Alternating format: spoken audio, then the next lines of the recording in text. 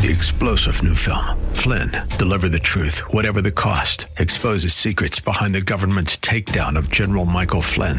Flynn knew what the intel world had been up to. He ordered the first audit of the use of contractors. This set off alarm bells. He told the truth. He was the most dangerous person for Donald Trump to hire. They had to get rid of Flynn. Flynn, Deliver the Truth, Whatever the Cost. Available now. Watch it today. Go to salemnow.com. salemnow.com. This program is sponsored by Amplified Peace. Well, hi, everyone, and welcome to Amplified Peace. We're all about exploring how we can listen, learn, and live differently in this crazy world.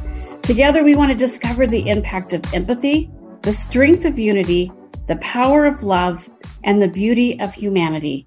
I'm your host, Lisa Jernigan, and joining me today is my friend Tricia Shank, who I have just been so looking forward to this conversation because we've been having numerous conversations over the past couple of years since we met. We first met at a gathering of other leaders who are kind of in the space of peacemaking, polarization. How do we have, how do we engage in difficult conversations? How do we bridge divides, reconciliation, all of that together? And she and I just kind of clicked, and she was one of those people that I'm like, I want to know more about you. And I love how you think, and I love that you're a practitioner of what you talk about. So, Tricia, welcome to Amplify Peace. Oh, thank you so much, Lisa. I was thinking about when we first met earlier today, and I had just turned 22 when we met, which feels like such a long time ago, but I'm 23 now, so it's not that long of a time ago, but it just feels like different worlds apart. But I'm so glad to know you. Thank you for having me on.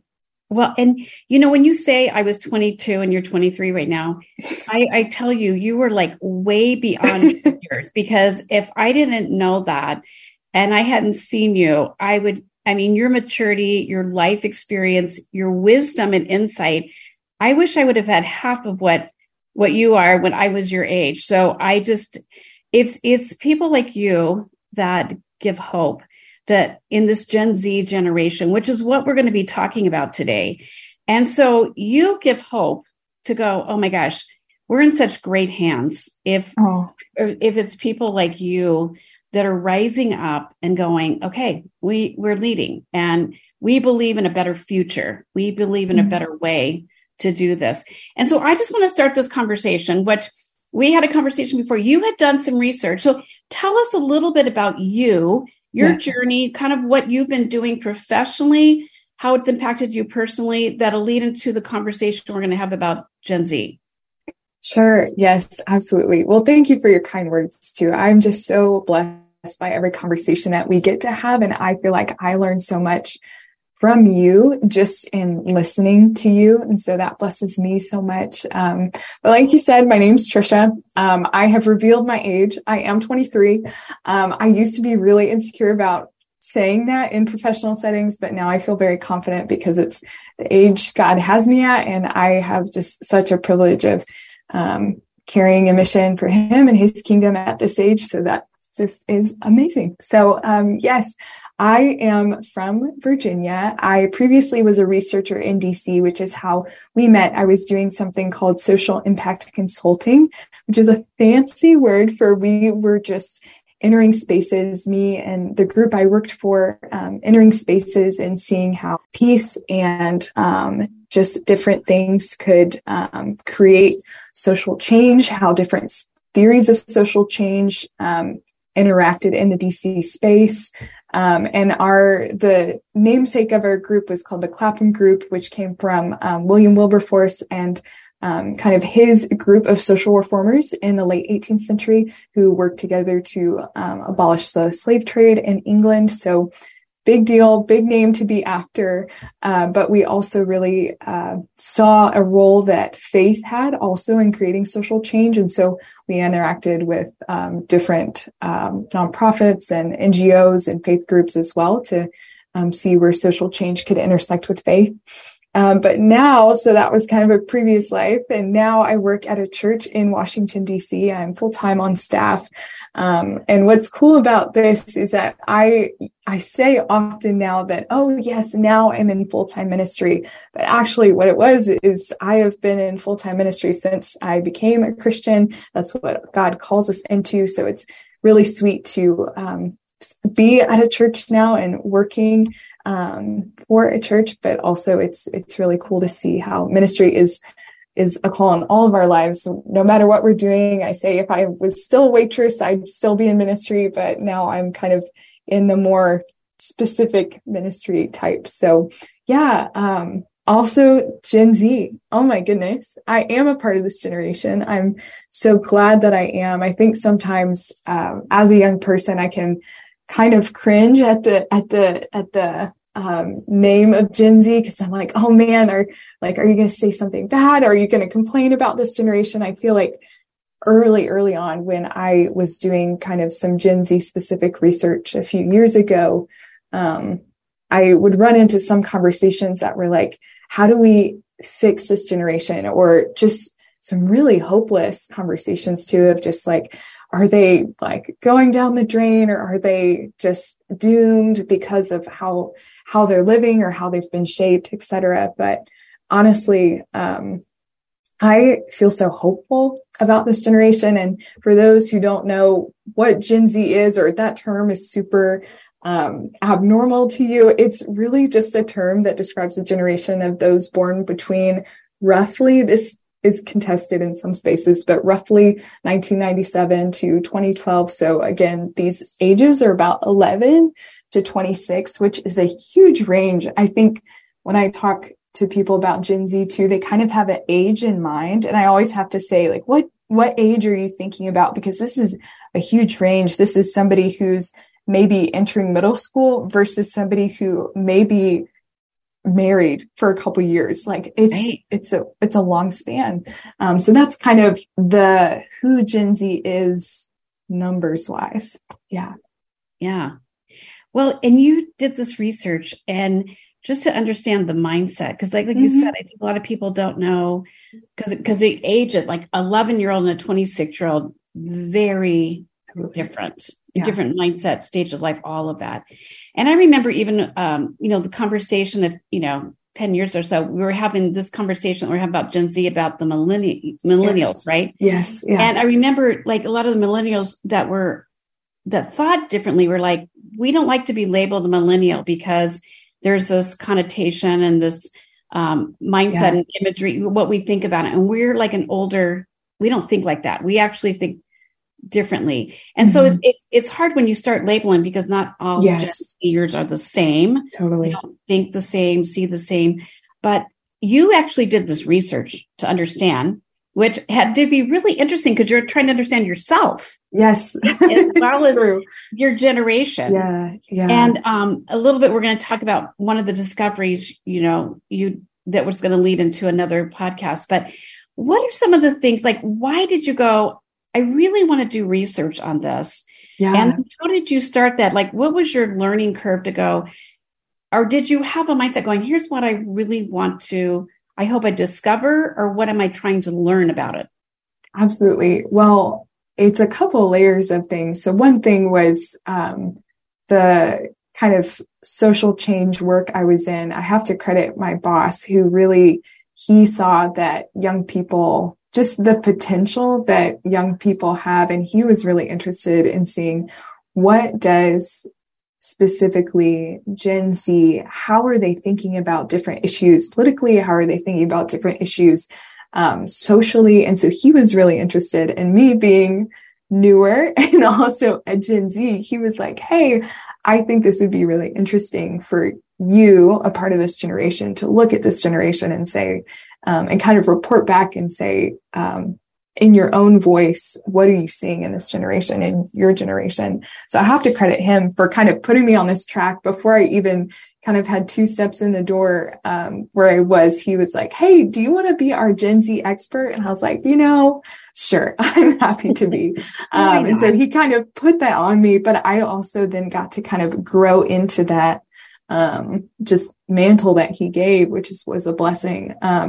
So that's one part of it. And the other part of my own interest was I had a really just powerful, beautiful encounter with Jesus in college. And that was that kind of changed the trajectory of my faith life. And so I had been thinking in college, and just in that time, I was really passionate about what ministry looked like to college students, because that was a critical moment for me in my faith journey. So with both of those things, kind of one being more personal and the other being more professional, to be able to do Gen Z research and say, hey, who is this generation? What's defining this generation? How does this generation interact or avoid faith? How do they have conversations with each other? What's encouraging them? What's disencouraging them? Like, it's just so many things. So that's kind of where my curiosity peaked for sure. And the fact that Gen Z, I mean, one huge thing that people often kind of jump to with Gen Z is they're the first fully digital generation, and not just they grew up around smartphones and computers and things, but that they were growing up, they were in critical and are still in critical developmental stages around just technology. And that's changed their community. That's changed how they interact socially. That's changed for good and for bad. I mean, everybody knows the research, it feels like, but just the impact that social media has, and also the benefits to be connected so much, and also the downfalls of that. So there's a both and there, but yeah. That's so interesting, because when you say that the first generation fully digital, so a lot of this technology and all this thing is very intuitive to them. For some of us, because that's how you grew up. It's all you've known, right? You just grew up.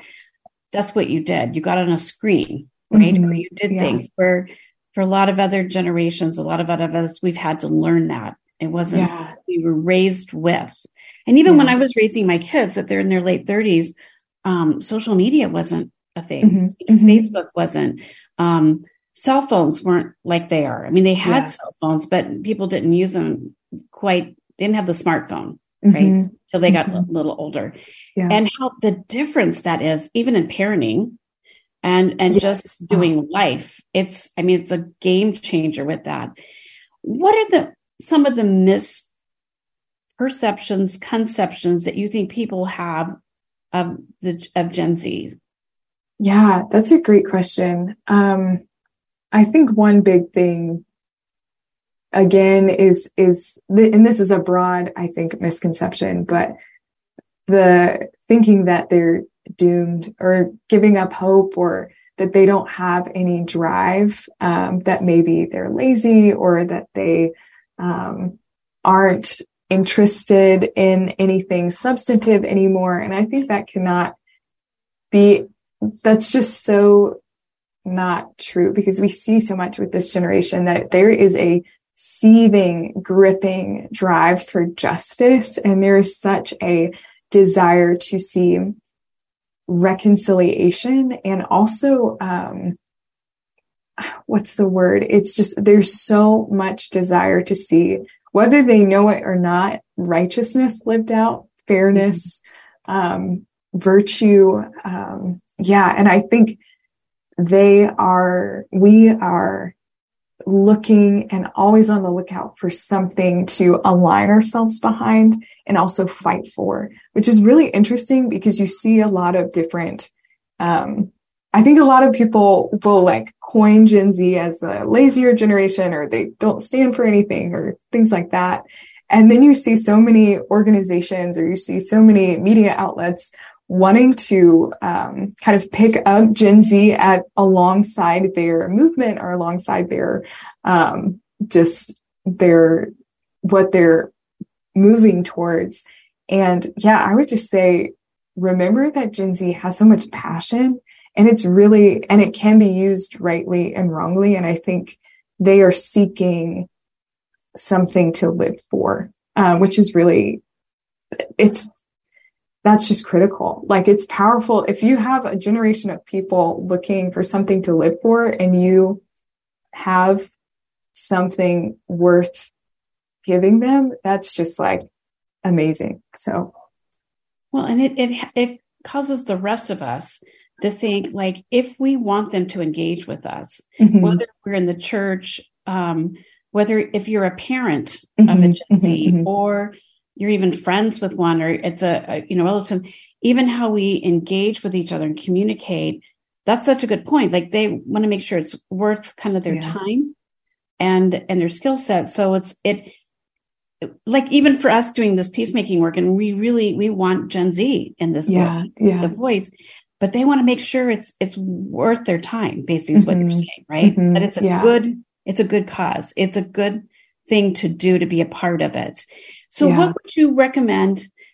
How would you talk to parents or, people that are leading churches or leading organizations that have Gen Z a lot and, in their workforce or just in their homes? What are something that you would advise and go, here's something I would love to encourage you with as you encourage them? Yeah, it is super simple. I've said this in a few different conversations, but don't be afraid of Gen Z. Don't be afraid of them. Talk to them. They are looking, again, we're talking about 11 to 26. They are looking for mentors. They are looking, whether you think they are or not, think about yourself when you were that age. I think this comes back to earlier when we talked about generational stereotypes and things. Even though Gen Z is developmentally different, they had different contexts, etc., there's still any 11 to 26-year-old, and older folks were that age at some point. So think back to when you were that age. What were you looking for? What were you hoping for? And a lot of it is relationship or companionship or community. A lot of Gen Z is experiencing community online or virtually. And we know that just embodied relationship has such a greater impact than just virtual companionship or virtual relationship building. And so I would say, don't be afraid. Have a conversation with a Gen Zer. Ask them what they like to do. And even if it's video games, even if it's TikToking, just try to engage with them. And yeah, I think so many people have conversations around Gen Z, but they aren't actually talking to Gen Zers, which is, I mean, of the a million bajillion things I love about you, Lisa, you talk to me and you engage with me and you ask me critical questions too. And I think that's also significant, is asking questions that matter. And seeing where Gen Zers are value-wise is super critical. Because one thing I did about 2 years ago, I was a part of a Barna research group cohort that was learning about Gen Z and getting statistics and just seeing the research that they did on Gen Z in the church. And one thing that was just super important was something that had kind of fallen to the wayside was engaging Gen Z with kind of just their critical thinking, especially about the Bible. That just had kind of fallen away, and it was more just things had become a little more rote in biblical just study. And so I think that's super critical as well, is asking the hard questions, seeing where they are, etc. I love what you said. It's like so many times we talk around them, but not to them. I think we do that with a lot of people. We think we tell people who they are and what they like, instead of really asking them. And so I think you bring up such a good point. It's like, don't be afraid to ask them, to talk to them. Like, what do you like? So let's take it in the context of the church, faith community. Let's just say the faith community. What is it that they're seeing today that they're like, I don't want what you're having, right? I don't want that. But here's really what I'm looking for. Yeah. That if, like, I believe, and maybe I'm off track here, that they love Jesus. And they want to know Jesus. They're intrigued by him and the way he lived, because he had causes, basically. We'll use that. I don't like to use that word, but you know what I mean? He stood for, he saw people, he helped people, he spent time with the poor, all of that. And a lot of times, and I think that Gen Z are drawn to that, but they're not drawn to what they see people doing in the church or the reputation. Can you talk a little bit about that? So just informing us of what are they looking for in the faith community and the church? Totally. I think one big red flag for Gen Z with church things is, I mean, as it should be for all of us, but especially for Gen Z, there's a specific sensitivity here with hypocrisy in the church. If a church is carrying a message, but the people in the church are not living out the way of Jesus, his commands, his life, they won't, like, they will see it from millions of miles away. Like, it's just stark how much this generation has questions about that. And I think that's been interesting too, when I have interacted with peers that may not be Christian or seeking or et cetera. The question is, well, you say these things, but I have seen this in the church, or I have not. It comes across as judgmental to me, or et cetera. And I think one thing that churches should just be, as always, it should be on the eye out for, is just like, are we living what we are saying? Is our heart and our mouth connected? Like, are we praying together? Are we living out what this word says, and not just saying it for the sake of making sure that we sound right and correct with what we think we should be?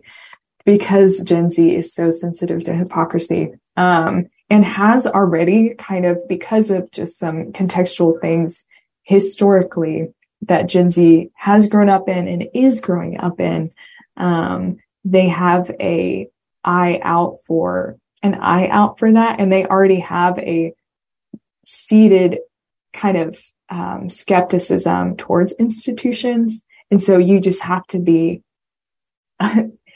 just be careful and considerate of just messages and just being true, which I think should be a call for all of us, whatever age we are. Like, are we being true to what Scripture says? And also, so that's one thing. And then I think something that I mentioned earlier, but just the value of relationships. Gen Z really values communication and just relationship. And that, again, that mentoring piece kind of comes back here, because few things, again, about Bible literacy and critical thinking, about spiritual issues. A lot of Gen Zers would report that they maybe have a Bible or have heard a Bible verse, but no one has explained it to them. And this goes beyond just like a Sunday gathering. You can sit in a Sunday gathering and not get anything, or not just understand. So having a one-on-one discipleship relationship, small groups, things like that are so critical, just to even have a heart check with everybody of like, do you know what was said? Do you know what the Bible says? Do you know things like that? Those are two. I have since forgotten the question. No, you answer. I think what they're looking for is authenticity, right? Yes. People like, are you really practicing what you're preaching? Totally. And are you really, you talk about this Jesus, but are you really living his teachings in a way that has truly transformed you? Yeah. Are you just saying the words? Because like you said, they can sniff that out. Yes. Pretty quickly. Yeah. And that's the faith they don't want. Right. Exactly. They have such a high value for authenticity. Even you see that in transparency. You see that even when I was doing research that was non-faith related, even with brands like clothing brands and makeup brands, they want to see, what are you doing? What are you contending for? Does what you say align with what you do, et cetera? So that's goes also beyond faith, but especially when it comes to something as intimate as faith, so critical. I love that word, contending for. Mm-hmm. What are you contending for? Yeah. I think that's really, really great. And to think about that, for each one of us to think about that, instead of just going through life and you saying the words and just listening, but really not absorbing it in. Okay, Yeah. we just have a couple of minutes, but I want to get to a question because it's going to Yes. lead to our next show. Yes. So you and I were having this conversation about Gen Z, Mhm. and you said something that literally has transformed and informed my thinking personally, Yeah. but professionally with peacemaking. Yeah. And you said this, you said Gen Z are asking the question, is it beautiful? Yeah. Right? Yeah. Is it beautiful? Mhm. And just explain that briefly, because we're going to come back. Oh my and we're going to goodness. really talk about what is beauty? Is it beautiful? What do they mean by that? Yes, I have so many thoughts on this, but I will try to summarize it. So this comes from a generational theory, but also it comes from Dr. James Chung applied this generational theory to spiritual questions. What is each generation asking spiritually? And for Gen Z, it's what is beautiful. They want to know what is worthy of their worship. And that is a lens that they're looking at things through. That's something you see just broadly, socially, also faith-wise. They are looking for what is beautiful. So that's a teaser, but yeah. And I'm going to stop you right there, because we're going to come back and unpack that, which I'm super excited about. So as always, I want to thank everyone for being a part of this podcast and the Amplified Peace community. For more information on living as a peacemaker in today's world, connect with us at amplifiedpeace.com, and you can follow us on all our social media. Shalom. This program was sponsored by Amplified Peace. 3-star General Michael J. Flynn, head of the Pentagon Intelligence Agency, knew all the government's dirty secrets. He was one of the most respected generals in the military. Flynn knew what the intel world had been up to. He understood its funding. He ordered the first audit of the use of contractors. This set off alarm bells. The explosive new documentary, Flynn, Deliver the Truth, Whatever the Cost, uncovers the facts behind this scandal. Flynn told the truth. He was the most dangerous person for Donald Trump to hire. I find out the worst enemy that I'm going to face in my life is right here in America. They took my assessment and they wanted me to change it. And I was like, I'm not changing it. They had to get rid of Flynn. With in-depth interviews, archival footage, and never-before-seen personal records of the man behind the headlines. I just felt like I was drowning. Flynn, Deliver the Truth, Whatever the Cost. Available now. Watch it today. Go to salemnow.com. salemnow.com.